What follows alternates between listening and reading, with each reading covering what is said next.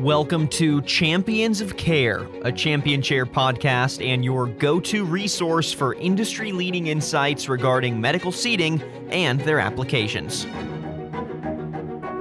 Hello, everyone. Welcome to another episode of Champions of Care, a Champion Chair podcast.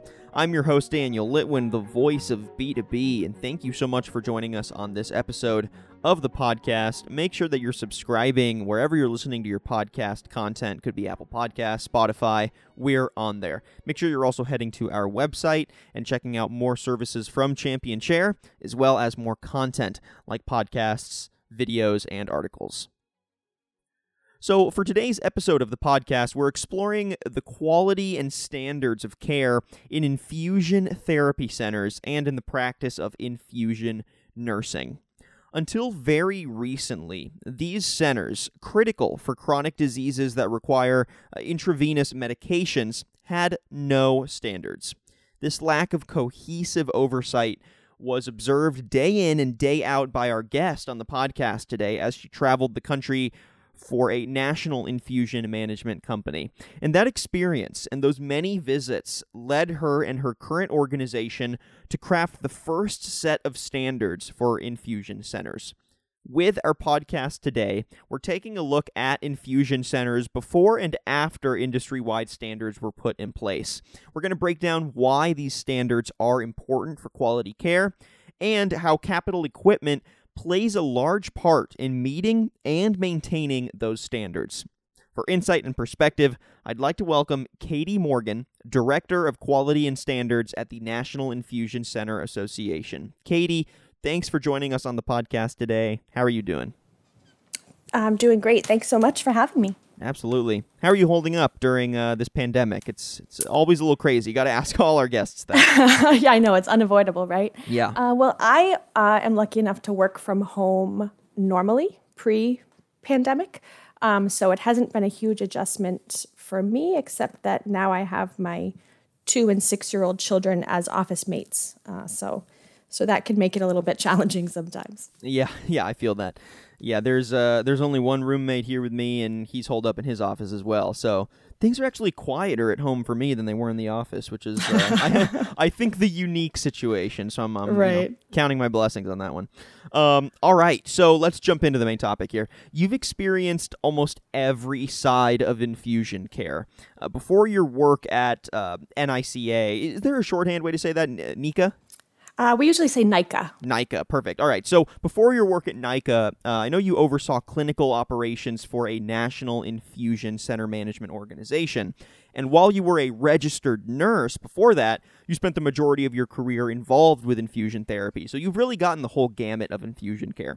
What was your experience like as a nurse in infusion therapy when there were no industry-wide quality standards? Did that affect your work ever? Was that something that was front of mind for medical professionals administering this care? What are your thoughts on that? So it was always front of mind for me. Anyone who knows me or has worked with me will tell you I'm big on rules. I like rules, policies, standards. I think they're really important.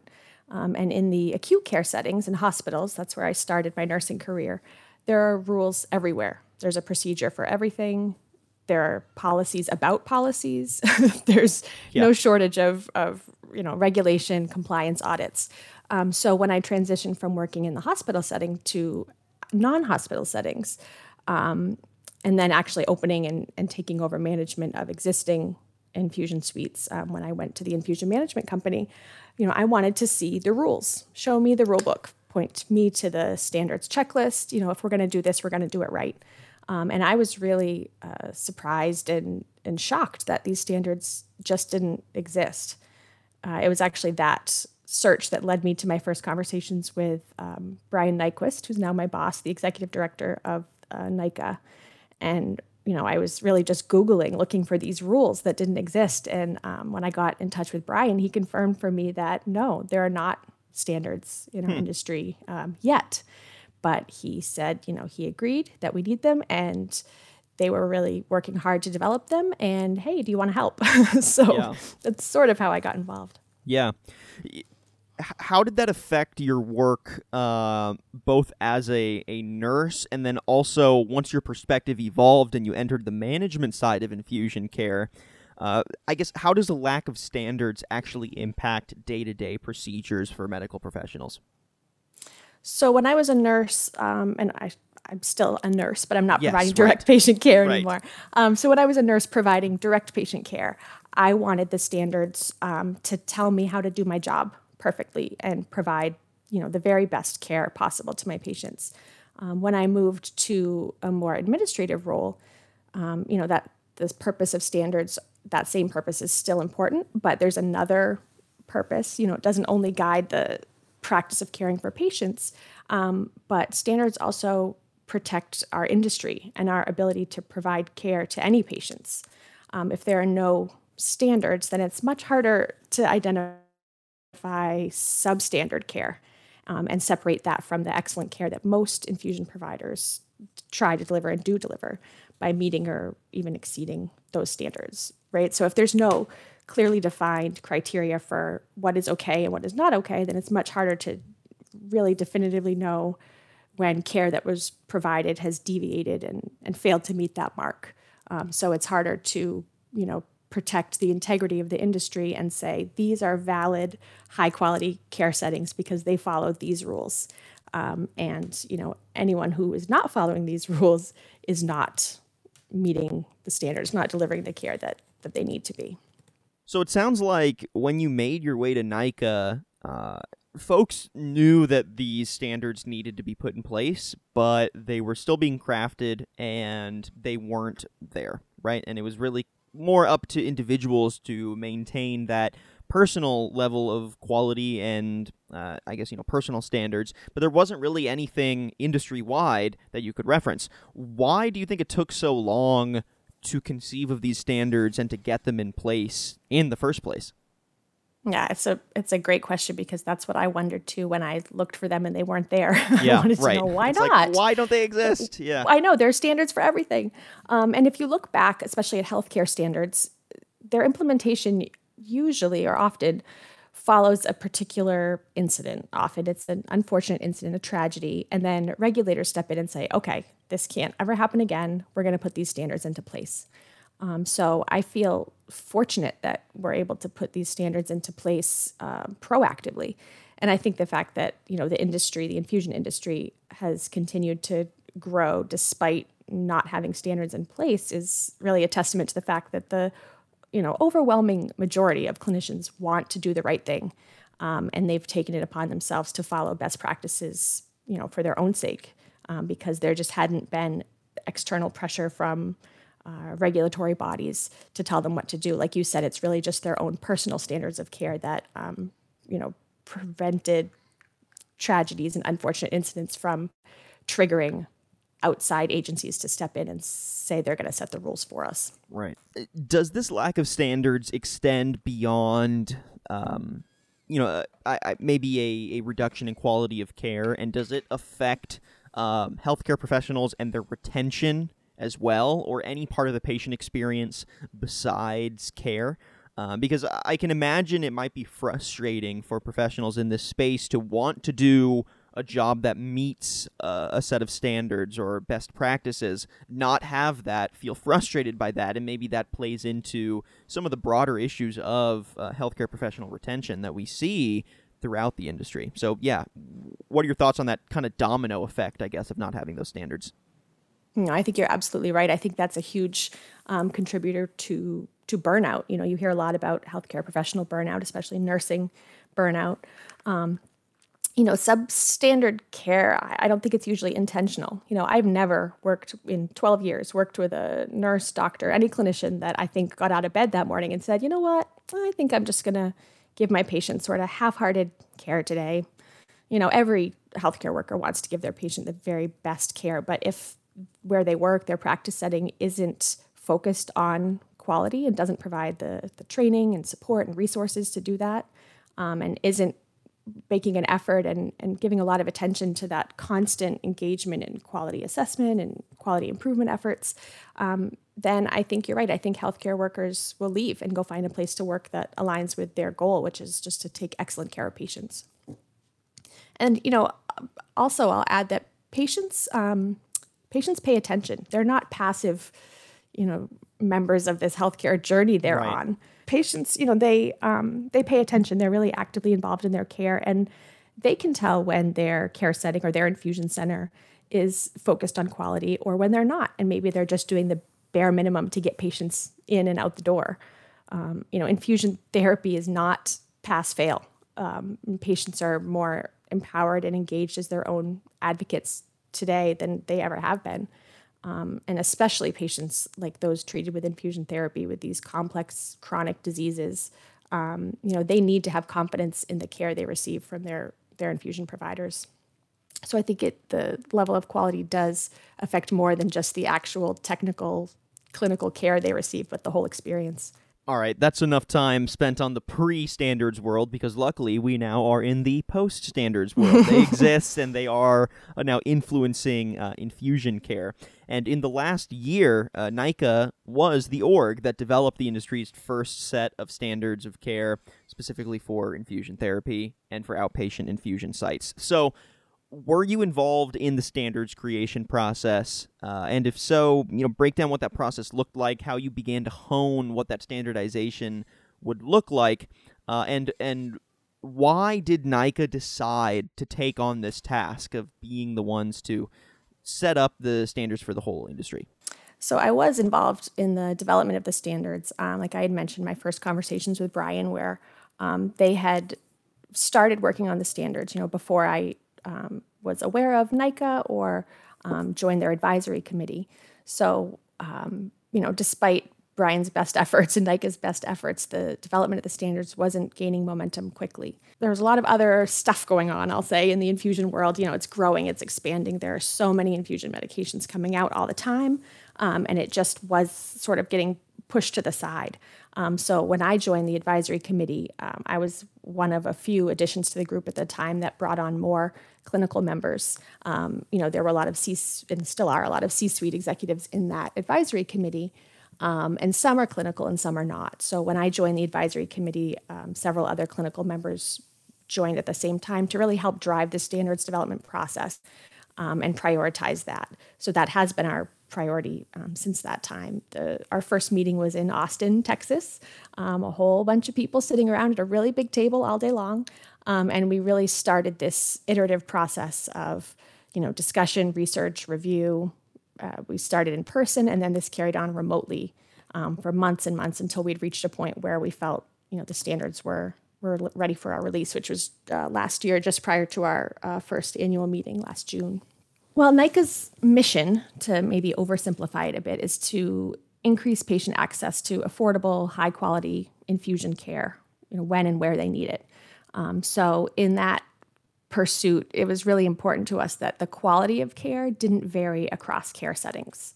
We weren't looking to preserve, protect, and expand access to just some form of infusion care. We wanted to increase access to excellent infusion care and continue to raise that bar. Patients should be able to expect to receive the same high-quality care regardless of where they receive the care, if it's a hospital outpatient infusion department or their rheumatologist office. The standard is the standard, and NICA saw that and knew it was important.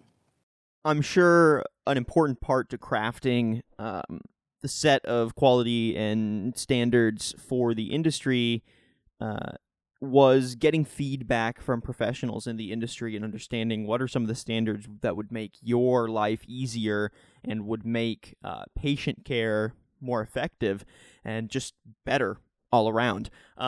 Was that part of your approach to defining quality and standardization as a whole for infusion therapy and infusion centers? And how did that play into your broader approach to starting to craft those standards and feeling like you could really feel proud and confident of the ones you came up with? The advisory committee worked to develop the standards by first looking at the validated resources and existing standards that are out there, maybe in similar fields, and look at how well that applied to our care setting. And that helped us to identify where the gaps were. So if there were existing standards or guidelines, maybe a commonly known example is the safe injection practices guidance put out by the CDC several years ago.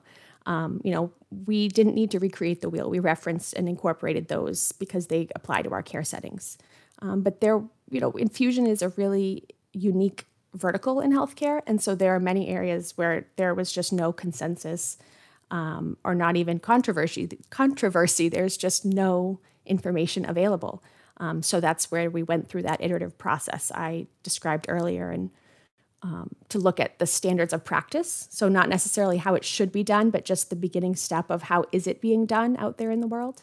And then we would go to the research, the literature, why do we do it this way? Does the data support it? What evidence do we have to say that doing it this way makes sense? Or, on the other hand, what evidence do we have to say there's a better, safer way? Because the standards of practice are not the same as the standards of care. Standards of practice are the way people commonly do things, and the standard of care is the way it should be done. So if you're examining a process and asking why it's done a certain way, and the answer you come up with is, that's the way we've always done it, then you need to go back to the drawing board and do some research, because true evidence-based care is grounded in the data, not in historical patterns of practice. So then for those individual sites, do the different quality assurance department members establish their own guidelines for safety and cleaning once there has been the state level audit on, let's say a specific piece of equipment or just general facility compliance? Or, is that power, I guess, granted to each facility to where they get to tweak individual things to meet their care best? I guess, what does that dynamic look like in practice? So overall, there is, the answer really depends, I think, on the location. So, like I said, in those large hospital or large health systems, there are plenty of regulations. In the private physician offices and freestanding centers, there really isn't a national unifying set of standards aside from, the NICA standards of care. There are state departments of health, maybe state boards of pharmacy or departments of professional licensure. It really varies by location that set some standards and might have some requirements for types of equipment or cleaning or, do an audit to identify issues, things like that. But for the most part, I think it really is left up to each group and each state as to what they're going to do. Another important part of an effective and sanitary care environment that we haven't quite touched on yet, but it's where I want to take the rest of the conversation, is focus more on proper gear, and that being an essential part of maintaining those standards. Are there standards set by health systems for capital equipment, such as beds, wheelchairs, and patient seatings, specifically for infusion care centers? And if so, are the standards specified and required to be met for gear, or do they serve more as a guideline? And go ahead and break those standards down for me. Sure. So the state departments of health, boards of pharmacy, those regulators I mentioned earlier, their rules, regulations are not optional. They're required for licensure. So for some capital equipment like infusion pumps, vital signs monitors, those class 2 and 3 medical devices, they're subject to strict FDA regulations. But for things like infusion chairs, there are best practices that can be called from different professional associations. Like one that comes to mind is APIC, the Association for Professionals in Infection Control. And they have some guidelines, but they're not an enforcement body. So they just put out best practices. Best practices would say you shouldn't place patients in plush, open weave fabric chairs that can't be disinfected. But in reality, there most often isn't some watchdog, preventing a practice from deciding to seat their infusion patients in plush woven chairs or beanbag chairs or whatever they feel like doing that day. Actually, in my own primary care provider's office, the waiting room looks like it could be someone's living room. There's a fabric sofa and upholstered rocking chairs. And it's very cozy, but it's not great for infection prevention purposes. So why are the standards set up that way for capital equipment versus the rest of the industry? And their, the standards for just general infusion care? So I think the lack of standards and enforcement in infusion care sort of goes back to what I alluded to earlier, which was that we haven't had that big impetus for changes. There was several years ago a compounding facility in Massachusetts that had some contamination issues with a batch of injectable steroids that they produced, and many patients got sick and died. And so that, tragedy resulted in all these regulations and increased enforcement efforts for compounding of IV products. That's an example of the type of situation that usually triggers these regulations to come into place. So the fact that the infusion world, knock on wood, hasn't had something like that, I think is one of the main reasons that we aren't seeing that that those outside regulators coming in and dictating what types of furniture and infusion pumps and things, we can have. So then how important is the sourcing of equipment that meets even just the general required and specific needs of an acute facility? How does that impact care? And how has that sourcing search evolved now that there are at least a basic level of quality and standard assurances for infusion care therapy? So now that we have some standards in place, I think it gives those maybe the smaller groups that don't have a centralized purchasing department, it gives them sort of a list of things to look at when they're evaluating a product or something they're looking to bring into their practice to see how this product or device or whatever stacks up against those standards. They know the questions to ask. They know what to look for because a lot of times it's not something you would think of, like the example of chairs. You want them to be comfortable, but you also have to be able to clean them and they have to be safe. Definitely. And, of course, we can't go the whole podcast without mentioning it. I know several infusion centers now choose champion chairs for their infusion suites. What are some of the main reasons that you've seen why champion chairs have been the ones to better meet these set of standards and quality assurances for this industry? Yeah, we definitely do see champion chairs in many infusion suites, and it's not just because they look nice. Right. First, yes, that's an added benefit. They do. They look great, but that's really not what's most important, as you can imagine. First, I'll say if you've ever had a seat in one, you'll know why infusion centers like them. They're really comfortable, and comfort isn't the only consideration, but it is really important. Some infusion appointments will require a patient to be seated in that chair for a full day, 6 to 8 hours. They have to be comfortable. I actually had a personal experience in a former role where the comfy infusion recliner at one of the suites was replaced with a combination exam table that could be lowered down into a chair, but it was very firm. It didn't recline. The patients couldn't put their feet up. And there were patients who receive really long infusions frequently, and they were prepared to reschedule their infusions or get their care elsewhere instead of sit in that exam table chair for hours. It's not just a luxury to have a comfortable chair. It was really a requirement for a lot of patients. And I'm happy to say that story had a happy ending. We got the comfy chairs back. I think another reason that infusion centers choose champion chairs is that they hold up really well to the type of cleaning and disinfection that has to take place in infusion centers. Large, busy infusion centers have been pleased with the life that they're able to get out of that investment into a quality chair. And I believe, you can correct me if I'm wrong, but I believe that the individual parts of the chair can be replaced instead of the whole chair. So if a particular piece has a unfortunate early demise, then they can just replace the arm instead of the whole chair. It makes it much more cost effective for them. And I think another reason practices might choose champion chairs is there are a lot of infusion practices that have a significant population of patients with mobility issues. Whether that's a rheumatology practice with patients with rheumatoid arthritis, or a neurology practice, patients arriving in wheelchairs. Those practices and their patients really benefit from the style of chair that Champion has, where the side of the chair, the arm can be removed. It sort of swings open like a car door, and it swings out of the way to facilitate the proper patient transfer from a wheelchair into a recliner, as a speaking as a nurse who's used really poor body mechanics to lift patients out of one chair and transfer them to another on multiple occasions.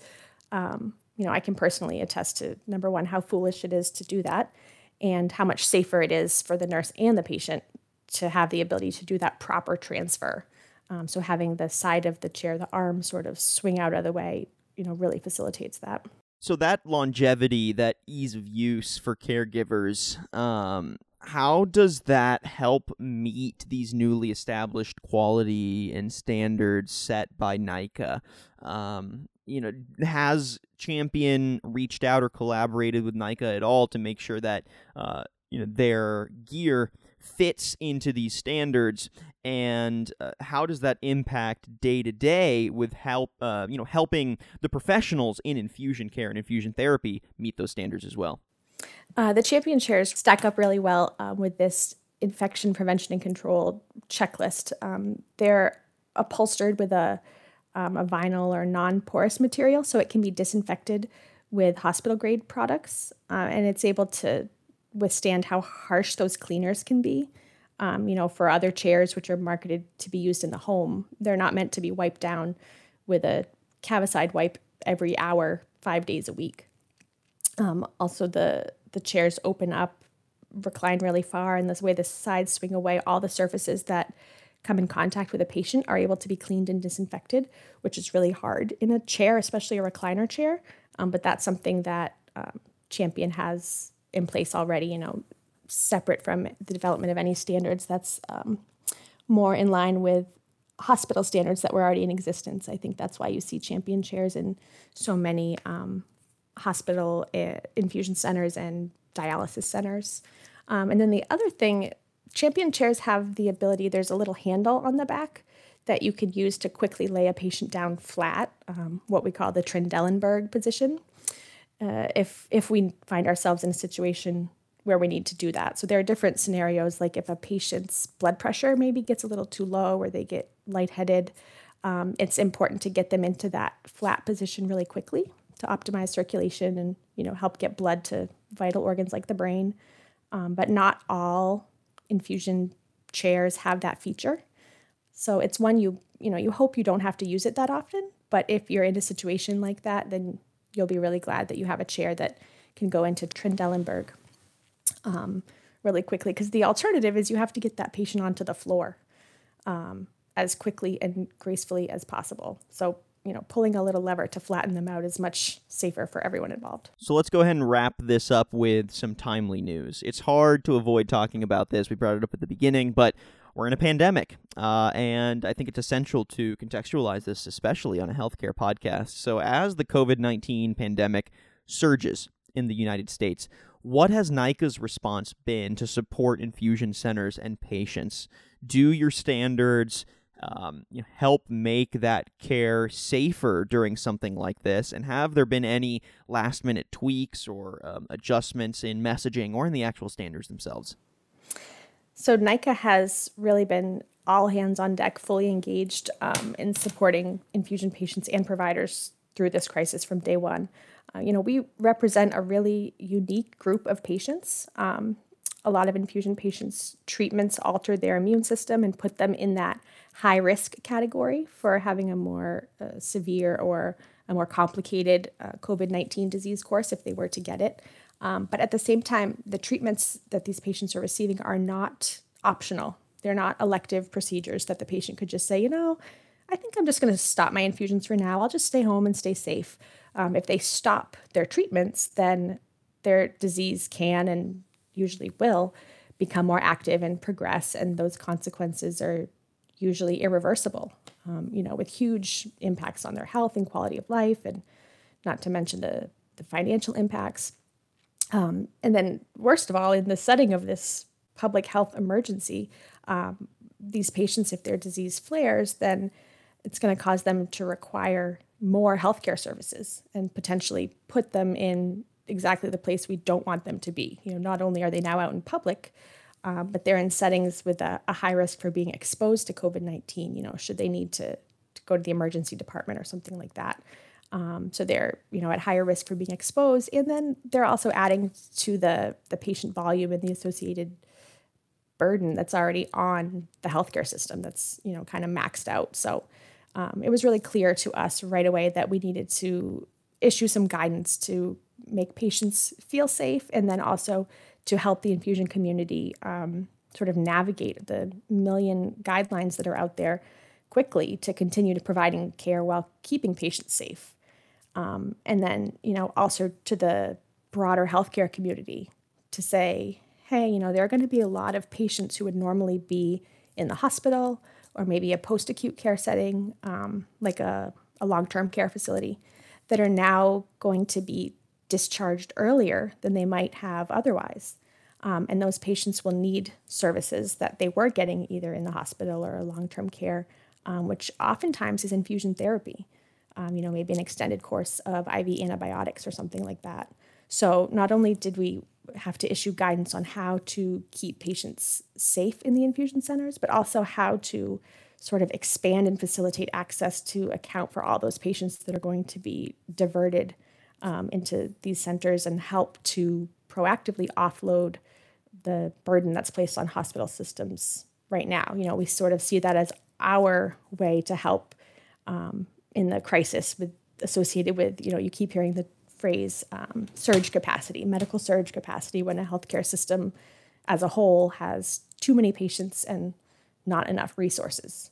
So NICA can't build hospitals, but we can, preserve the infusion delivery channel so that other healthcare sectors can focus their resources on this wave of patients that need really high levels of care right now.